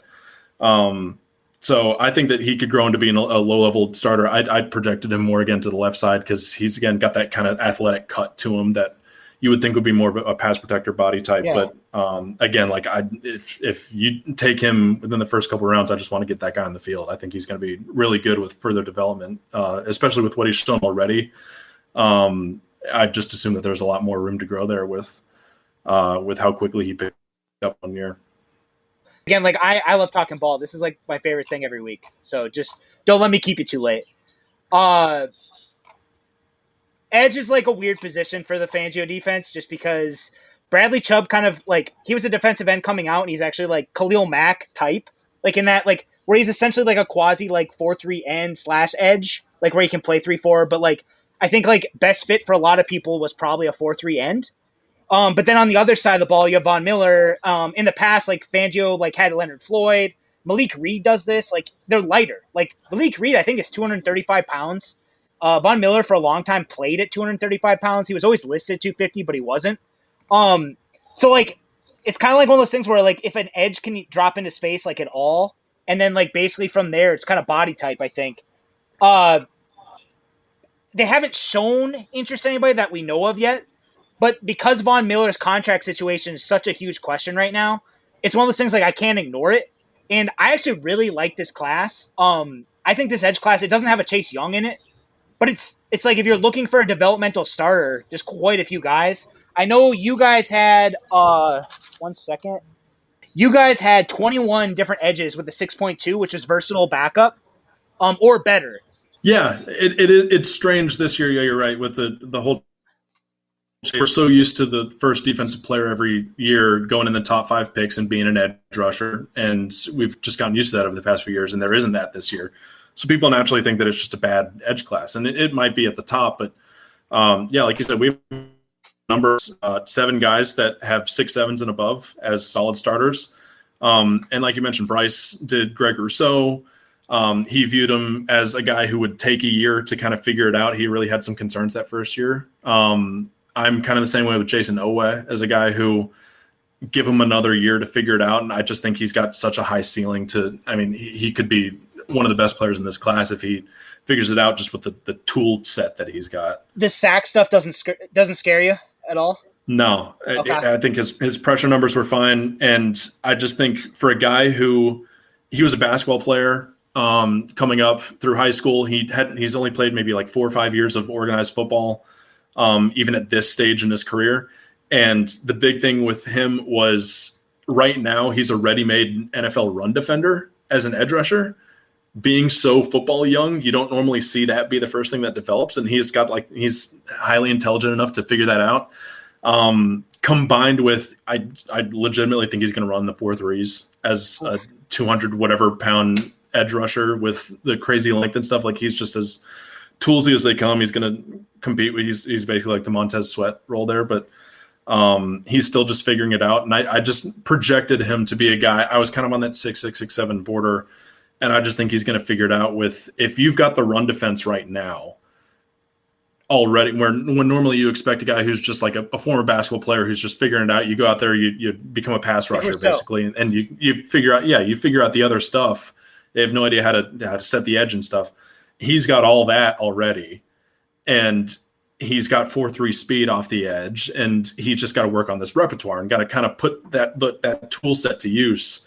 So yeah, I like Rousseau and Jason Owe, who I was talking about there, and those guys might take a second year, but we think there's a number of guys that can be solid starting players by their second year and kind of fit a few different roles there.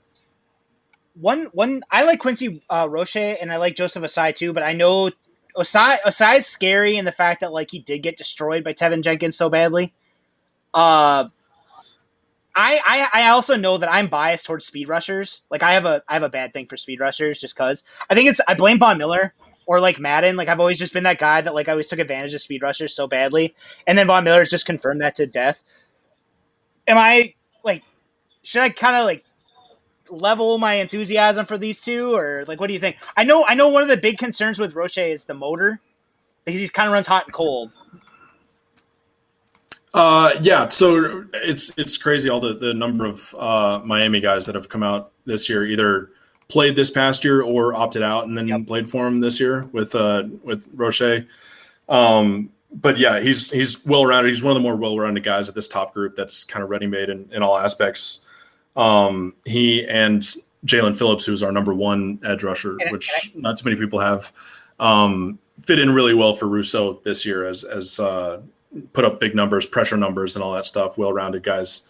But yeah, standing up, athleticism, he's a bit undersized, but he's kind of got the full package there that's ready to go.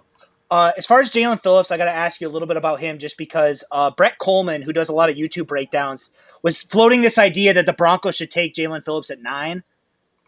I'm terrified of the medical stuff just because I feel like, and again, like I'm not a doctor and I have no idea, but like I'm in Michigan. I remember Ernie Sims. Like Ernie Sims had a lot of concussion scares, and then he got drafted. And again, he had the tool set. Concussions, it's like it can creep up at you at any point in your career. So like that scares me. But at the same time, like I watched Phillips. I like the idea of how he fits. But like, what do you think of him? Yeah, we had a long-term injury risk on him. He had a ton of stuff in his career and even retired. So who knows how teams are going to handle that with just the whole, like, do you want this kind of mentality stuff? But he came back this year and played really well. 8 sacks, I think 35 total pressures. Stepped in Rousseau's absence, had a really good season. He led the entire class in run defense total points, which, again, tells you right there, like, if these guys are edge rushers and stepping up in the run game right now, and, again, he's another one of these guys, 2 and 3 point stance. He didn't drop a ton, but he showed the ability to kind of get to his spots and read the quarterback. And he's just, again, kind of like Owe, where he needs to improve that repertoire of figuring out how to get that pass rush. But again, when you're already putting up 35 pressures, 8 sacks, and you're just toolsy, that's the kind of stuff that coaching staffs are going to be like, I can work with that. I can figure that out, and I can teach you some of these counter moves and things that you need to stack on top of each other. Well, and I think the run defense thing is very notable too for listeners, because I've heard, again, when I've talked about Jalen Phillips before, people always say like, well, look at the UNC Miami game where UNC ran for days and days on them, and they try and use that as a way to bash Phillips. And it's like, you can be part of a bad run defense and still be a very good run defender. So 100%. Yeah. For sure. And then a couple other guys moving down the list of kind of typical mold guys that we're talking about with movable pieces and guys that are maybe more comfortable in space. I had Chris Rumpf as a guy that Nate Cooper wrote up, and I wish he could be here to talk about it, but I'll kind of take it up for him just based on his report. He had better production than Phillips did this year, and Phillips was great, but 8.5 sacks, I think 45 total pressures. Just super raw player, incredibly raw athlete. Long and lanky, lacks the play strength right now to set a strong edge in the run game. But he's the guy, he stood up, I think, 50% of the time. And Nate was showing me some of the stuff where he was lining up as like mug, A-gap stuff and off the edge, and he'd stack strange alignments with guys. Like, he's just this long, lanky dude that stands up all over the place. he just needs to get an NFL weight program and kind of learn some further intricacies of pass rush to buoy that athleticism. But that's just natural pass rush to get 45 pressures in a season, in a shortened season this year. For Duke, he was 4th in the class in pressure rate, I think, and in pressure share, which means that he's the only dude on his team that's putting up numbers like that. At his size, he's just going to kind of bulk up. So he's a guy. And then a late guy that I'd written down, I'm not a huge fan of his, but I did his report early on, was Hamilcar Rashed at Oregon State. I only brought him up because I think he's one of the better coverage guys for edges in this class. That's kind of one of the only things that I super like about him. He's got really quick hands. What don't you like about him? So he's a guy that people have been split on, so I have to ask you about it. Everybody looks at those 2019 numbers, and if you're just box score scouting, it was crazy. He led the country in TFLs. He had 13 sacks, I think.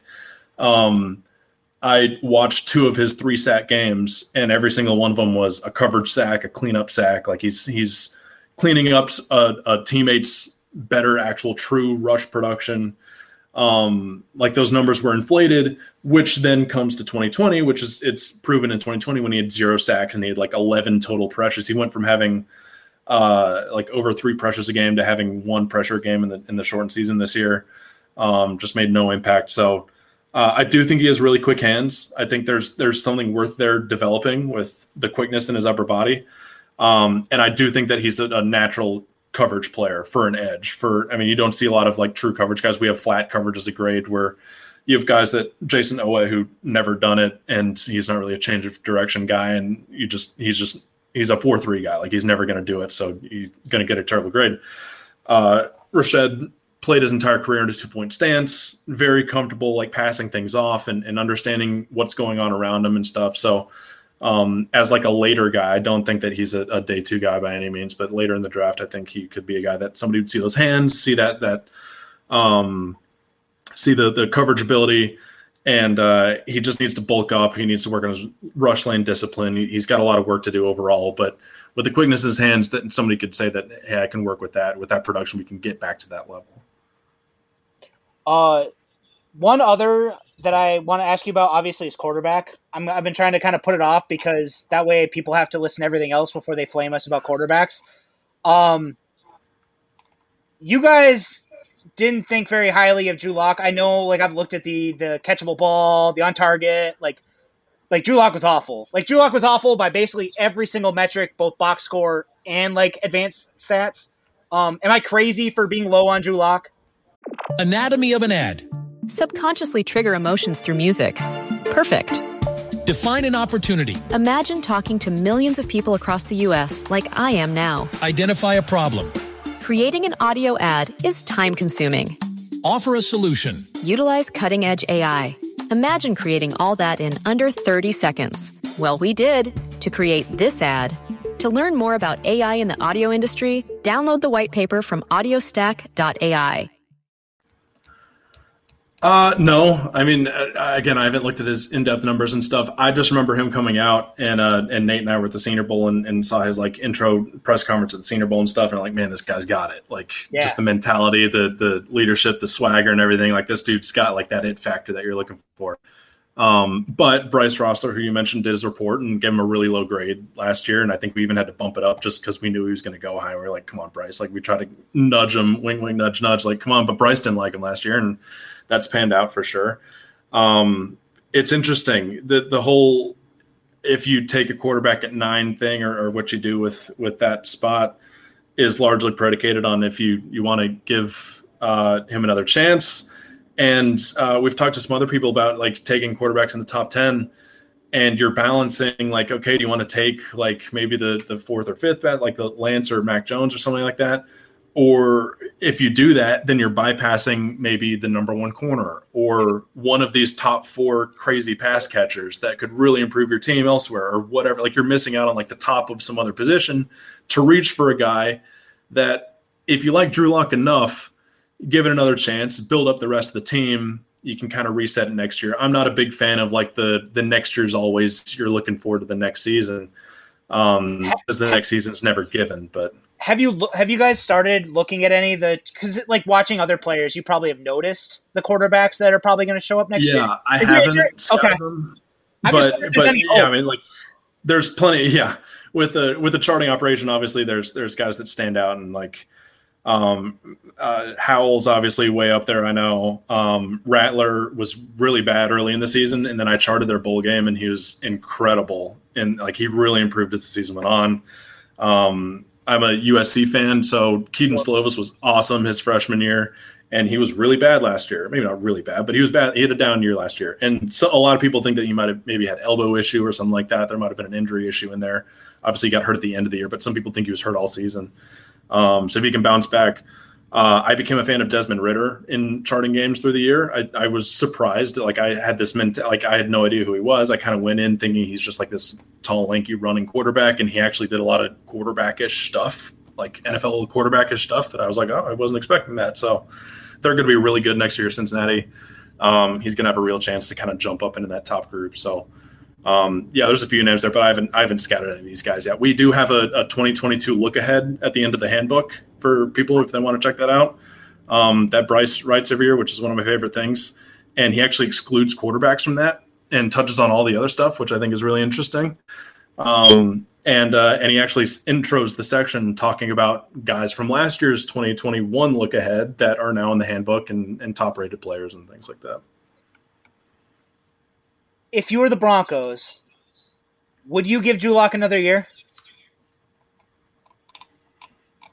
It's very tough. You can hedge. You can hedge if you need. I asked. I'll hedge hard because I haven't watched him super closely. I mean, I've seen some of the metrics and stuff. They're not great. I know what my perception of him has been, and I know you're concerned with like the young receiving core and everything. Like you kind of want to capitalize on that, and then you're kind of afraid that maybe you don't have the quarterback that can capitalize on that. Well, and my concern is like, and again, I've watched way too much Drew Lock. That might be why I'm so biased against him at this point. But one of the things I've noticed that's your answer. Yeah. But one of the things I'm actually really concerned about is I at one point I went back, and I know passer rating is garbage, like to some extent. I hate to hate on it, but like to some extent, passer rating, I'm not a big fan of it. But it's an easy metric to like look at data going back a long way. I went back to 2000. I looked at every quarterback who has started 16 games, and then what they did in their next 16 if they got another 16, and then what they did in their third 16 if they got as many starts. The list of quarterbacks who went from where Drew Lock is to like what the Broncos obviously need, like an average quarterback, it's very, very small. Like it's basically Josh Allen. And that's basically the list. Like Josh Allen broke a lot of metrics. Yeah. Yeah. Him and I think Drew Brees are the two that really like kind of they shine as outliers. So like that's one of the things that's like concerning for me. But one thing that kind of stands out to me too is like when George Payton, the Broncos GM, was with the Vikings in the 2011 draft, they took Christian Ponder. And this is, the 2011 draft is like the famous defensive draft. So it might be one of those things where like he learned his lesson. He wants to give Drew Lock another chance. If the Broncos if the Broncos do go quarterback, are there any guys like, whether in the guide or but based on like what you've seen to the guys, are there any guys to you that kind of stand out as like, even if he might not be the top two quarterbacks, like, cause I know Trevor Lawrence is going number 1. Zach Wilson is almost definitely going in the top 5. There's enough talk that the league is cool on Justin Fields that I have like an outside hope that maybe he slides because people overthink him. Between Justin Fields, Trey Lance, Mac Jones, like if you had to bet on one for the Broncos, do any of them kind of stand out as, if you're going to take a chance again, like, and again, not to put you on the spot, I'm not trying to get you. No. I think it's an interesting. I think it's a very interesting discussion, and I think the answer that we would say would be Justin Fields for sure, because we grade them as Trevor Lawrence clear number 1. Then there's drop off. Then we actually have Justin Fields over Zach Wilson, but we have them. They're tied as grades. And our boss, Matt Manacharian, did Justin Fields' report and made sure to have us put Justin Fields above Zach Wilson. He's a big Justin Fields fan. Just basically says that he's a guy who his athleticism can play in any sport. His ability to kind of move on the run, work play action stuff. Like he just kind of has everything that he was looking for. He's a big accuracy guy, and he had no concerns with his accuracy. So Justin Fields, and then there's a drop off. and you get to Trey Lance and Mac Jones tied at, it goes from 7'2" to 6'9" to 6'6". So there's clear steps within there. But then after that, it gets down to 6'4". So everybody 6'5" and above is a starting caliber quarterback for us. 6'4" to 6'2" are circumstantial starters, better backups, basically. So you're looking at guys that are 6'6" and up. There's only 5 guys for us.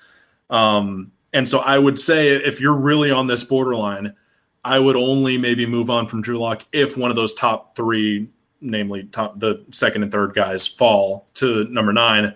Whereas if you're really wanting to move on from Lock, so much so that you would take like a Trey Lance or a Mac Jones, quote unquote, as a reach there, that might not be where I'd like at that point. I think if all the top 3 guys are gone, I think I'd maybe move on to taking an elite guy at another position.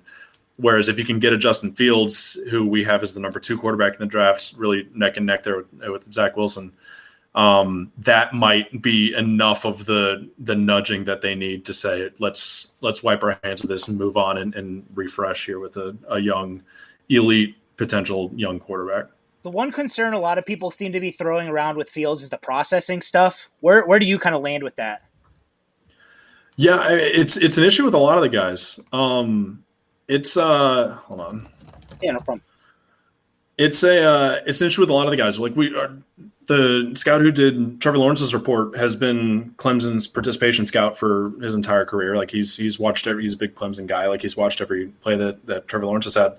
And one of his issues with Trevor Lawrence is that they just make things really simple. Like people don't realize it, but it's a lot of half field reads. It's a lot of 1-2 read and take off stuff. Like, I don't think that's as big an issue as some people maybe make it out to be, especially when you have the athleticism of those top 3 guys who, if they are an early progression and take off guy, I don't think Justin Fields is a guy who takes off and runs like at the first sign of an issue, he's going to take off and run. I think he is a guy who can extend a play and kind of make plays off schedule, look to throw.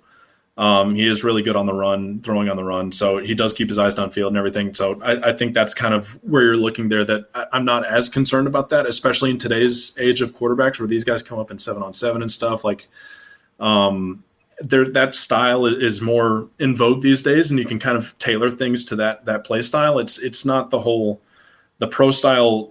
The definition of what a pro style quarterback is these days is kind of becoming more of what the prototype of a spread quarterback was back in the day. Mm-hmm. Does Mac Jones's mobility scare you at all? It doesn't. I became a Mac Jones guy this year. I watched him. I'm Alabama's participation scout, so I watch all their games. And he was not very good last year after replacing Tua. I mean, he was good. He was fine. But that last season was more of the case for he just got elite talent around him. Like he's just kind of the game manager, keeping the car running, basically. He made plenty of plays this year that were him. And he's the most accurate quarterback in the book by all accounts from a statistical standpoint in our leaderboards and stuff. From on-catch rate, like on-target rate or catchable catch, like all that stuff, like on target, everything. He was across the board number 1. And I think he's mobile enough in terms of like scrambling ability, but like I'm not even concerned with the scrambling ability. I think he has very good mobility within the pocket. I think he has that sense of keeping his feet square and shuffling in the pocket and feeling pressure around him. Not even pressure, but just like casually sliding, subtly moving to open space. The Tom Brady is like finding open windows. Phone booth. This finally clicked with me this year, and I know it sounds crazy, and I hate comps too, and I'm certainly not comping him to them at all. But he moves in the pocket like a Manning, like one of the Mannings. He throws like a Manning. He has that feel where like neither of those guys were mobile by any means, but they had that sense around them. They have that ability to, I mean, their throwing motions are similar. The way that they stay square in the pocket and everything like that kind of stood out to me. So I don't think it would be an issue. Obviously, you want guys to be athletic. You want guys to be able to make plays off schedule. He has enough of that, but it's not really his strong suit. Like he's a guy who's in the pocket who he can go through progressions, but again, like there's only so much mobility in the pocket that can get you by before you get sacked. Somebody's going to get to you. But yeah, I became a big fan of Mac Jones this year. I think he's definitely more than just a total game manager, benefiting from the guys around him. My big concern with like the play out of structure stuff, and I know other people have brought this up before, is the idea of like in today's NFL, because of limited practice time, it's hard to get so good at managing like the line of scrimmage like a Manning did to kind of protect yourself before the play. Do you think that's like warranted with Jones? Like, do you think that's a real like that? Do you think that should be a real concern? Because like on the other side of it, I've had Tim Jenkins. He does a lot of quarterback stuff, and he has heard from like people he knows that like Mac Jones is like a maniac. Like he's like the Tom Brady like mindset where like he's gonna put in that kind of work. Like, would that mitigate that? Like, I guess like I'm just kind of throwing it out there. Like, where do you kind of land with all that? Yeah. I have heard that as well, that Mac Jones really takes it seriously. I mean, you obviously commend him for being one of the very rare quarterbacks these days who stuck around for 3 years, waited his turn, shut out a 5-star incoming freshman who was everybody expected would just take that job. And he said, this is my team. I'm taking this. I started last year and I'm just running with it. And he had one of the best seasons ever. So you definitely commend him for all that. I think that speaks very highly for who he is. But yeah, the whole practice stuff, I think it actually benefits a guy like Jones more than a guy who would maybe be like a Zach Wilson's a very off schedule type quarterback as well. He's more of like the Patrick Mahomes as a prospect, certainly not calling him Patrick Mahomes, but Patrick Mahomes as a prospect he had the whole backyard football mentality. Like that was what everybody said about him. And Zach Wilson's pretty similar to that. He's definitely more structured than Patrick Mahomes was. Patrick Mahomes was nuts with that whole thing, but Zach Wilson definitely played within more structure this year, but he has that bit of that gunslinger's kind of backyard football off script playmaking mentality. It hurts those guys more these days in terms of their practice ability, because they don't get to show that as much in practice. Whereas a Mac Jones, who is much better in structure and thrives within that structure of going through progression and stuff, that shows up in practice much more. And so you could see a guy like him maybe taking to like an offseason quarterback battle a bit better, and doing exactly what the coach is looking for and being like, man, look how he goes through this stuff. Whereas the guys who play off script, they don't have those live bullets coming at them. They're much more, give me in a game and I'll show you, but like I can't show you in practice without live bullets coming at me. To some degree, there's a bit of that where like those guys need to prove that they can play within these multi-progression reads, especially in the NFL. Like coaching staff's going to want it a certain way, and maybe some of these guys are like, look, I just want to check this guy. Let me get out of the pocket. Let me make something happen. Like that's what I'm doing here. And coaching staffs might not like that. They want you to more kind of follow the script of what they're looking for. That has been like the big concern I've seen thrown around about Trey Lance, is that he's basically like he's afraid to throw it into tight windows and he'd rather run it. And then again, like I typically have a type of like I'm afraid of 1-year starters anyway, just because like and this is a bias I think from just the original like Football Outsiders stuff about the Lewin quarterback projections back then was like basically more starts and accuracy was like the accurate predictive like model back then. And like Trey Lance, so that scares me with him. He's coming from FCS. He hasn't played much. He's young. He's a one-read throw and run guy. 100%. Yeah. And Nate wrote his report and said he didn't see him make an anticipation throw he watched 9 games and didn't see him throw with anticipation once. Yeah. We also, in charting his games, we made like a specific thing to chart all of North Dakota State games from last year. This season leading up to the handbooks, we could have all of his stats. We don't normally chart North Dakota State games, but we made a kind of a special project for that. And I don't think any of the scouts who did any of his games came away like super impressed with him, just because we're like, when you're charting games, you're doing a lot of accuracy stuff, and none of them liked any of his like he just has real accuracy issues that people seem to bypass because look at that arm strength and everything. But he's definitely crazy toolsy, and Nate saw it, and he's a special runner. And he's got the size, and man, he's got some big time throws. So he might be like a 2 years down the road instead of just 1 year in the future kind of guy. But it's like a Josh Allen hope is like how I see him. And again, like I've watched Drew Lock for 2 years. So I could talk myself into it, but I don't know if I would do that in a normal year. Yeah, that's kind of what I'm talking about. That like drop off there. Like if Fields is gone, you're weighing the benefit of taking a Lance or a Jones? Yeah. Is your team ready to do that, or would you just want to like take another top guy, kick the can down the road, maybe find a quarterback elsewhere, like a vet or something, and just kind of move on that way.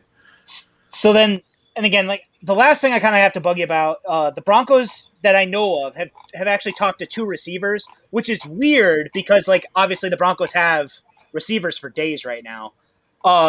So to me, they talked to Dax Milne and Rondale Moore. I know Moore, like, because Moore's been hurt so much, like, his draft stock could be all over. Like, we have no idea where he actually might end up because the league might be cool on him because of that stuff. But the other thing that, to me, that might hint at is the fact that the Broncos may still be really interested in Deshaun Watson talks. Because, like, if the Houston Texans want Cortland Sutton or, you know, whoever, obviously if the Broncos trade one of their receivers, they might need one again. If you're the Broncos, like, and again, I'm not to put you on the spot with this, but it's like, what is too much to offer for a quarterback like Deshaun Watson? Oh, geez. It's going to take a lot. And I think that I'm a Washington football team fan, so there's kind of been these discussions as well.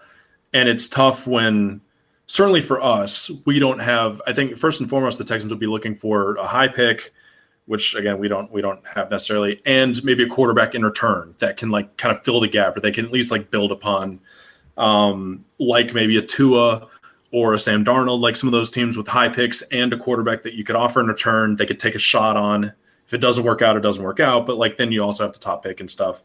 Whereas I mean, we're not trading Kyle Allen or Taylor Heineke, and how much do the Texans really want Drew Lock at this point? You know, like that. So maybe they do, but it's going to take that plus a ton. I've heard they want like top players as well, like top defensive players, and it's just going to take a lot. And I don't know if after you do all that, are you going to have the team around them that's ready to win? Because if you make that trade, you're trying to win now, or at least like you're along that path to be a contender, and you can't strip your team enough so much so that you're not a contender anymore. You don't have that structure around you. I've had a theory kind of in the back of my mind that like if Justin Fields falls to 9, that's when the Broncos might be able to actually do that, because like they could give I could see that. Yeah, like something like that. But depends on their evaluations, but for sure. Yeah. But then that's just like I've kind of been thinking like if they have a quarterback in mind, because like all the report, and again, this is just all the reports about the fact that they like it seems to be that they want number 2 because they want their pick of the second best quarterback in the draft. To me, the second best quarterback in the draft is Justin Fields. So like if the league is cool on him and he somehow slides, that might be possible. But let's say they're open to Lock and 3 picks, like 3 first-round picks. Would you do that? Might not be enough. It might not be enough. Let's say it like I'm saying from a Broncos perspective, though. From a Broncos perspective. Let's say you were hired tomorrow. George Payton quit. He gave you the keys. And you immediately are like, hey, let's try for Deshaun Watson. And Jack, I think I would. I would too. I think I would from the Broncos perspective for sure. I think, like, again, you're hoping you have the coach, you have enough of the structure of a defense. You just built up the young receiving core. You're hoping that improves. Obviously, like if you look at our total points ranking and stuff, they were last in the NFL in receiver ranking, but we were very high on Judy last year, and we were high on KJ Hamler. And obviously, hopefully you'd be getting Sutton back and not trade him in that scenario. So there's all the reason in the world to believe that number goes way up. And so like you think that there's enough structure there. If you input the quarterback, you got something. Yeah. And then you have him for a long time. He's obviously like he just signed his contract, which is the crazy thing about this whole scenario, that he just signed the contract. So you have him under contract. So it's not like you need to win necessarily right now, but that's the start of something where even if you don't have the 3 first-round picks, like you've got enough of the structure there where you can add some pieces. You can obviously, you're more attractive free agents and yada, yada, yada, that you kind of got the starts of something. My whole thing on this, and again, like I know this is kind of like way off the beaten path, but it's like my whole thing on this is like I've started watching like the quarterbacks next year. I've watched a lot of Drew Lock. Like the Broncos may very well still be looking for a quarterback 3 years from now anyway.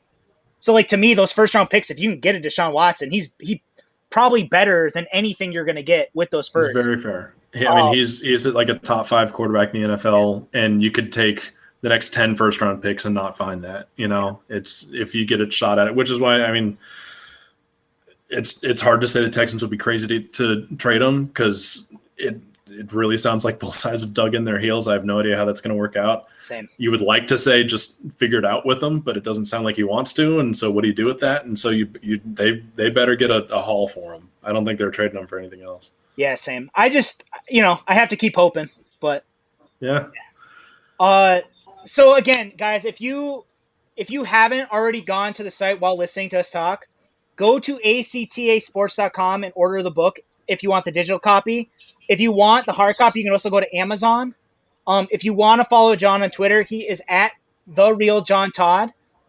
Or if you haven't already followed Sports Info Solutions, which I don't know why you haven't, they're on Twitter at sportsinfo_SIS.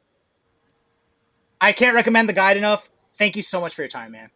Thanks, Joe. No, this was fantastic. Like I said at the top of the show, I'm also one of the head recruiters, or the head recruiter of our incoming scouts. So if any of this stuff interested you to be a part of moving forward from the charting side, certainly that's what we're hiring for.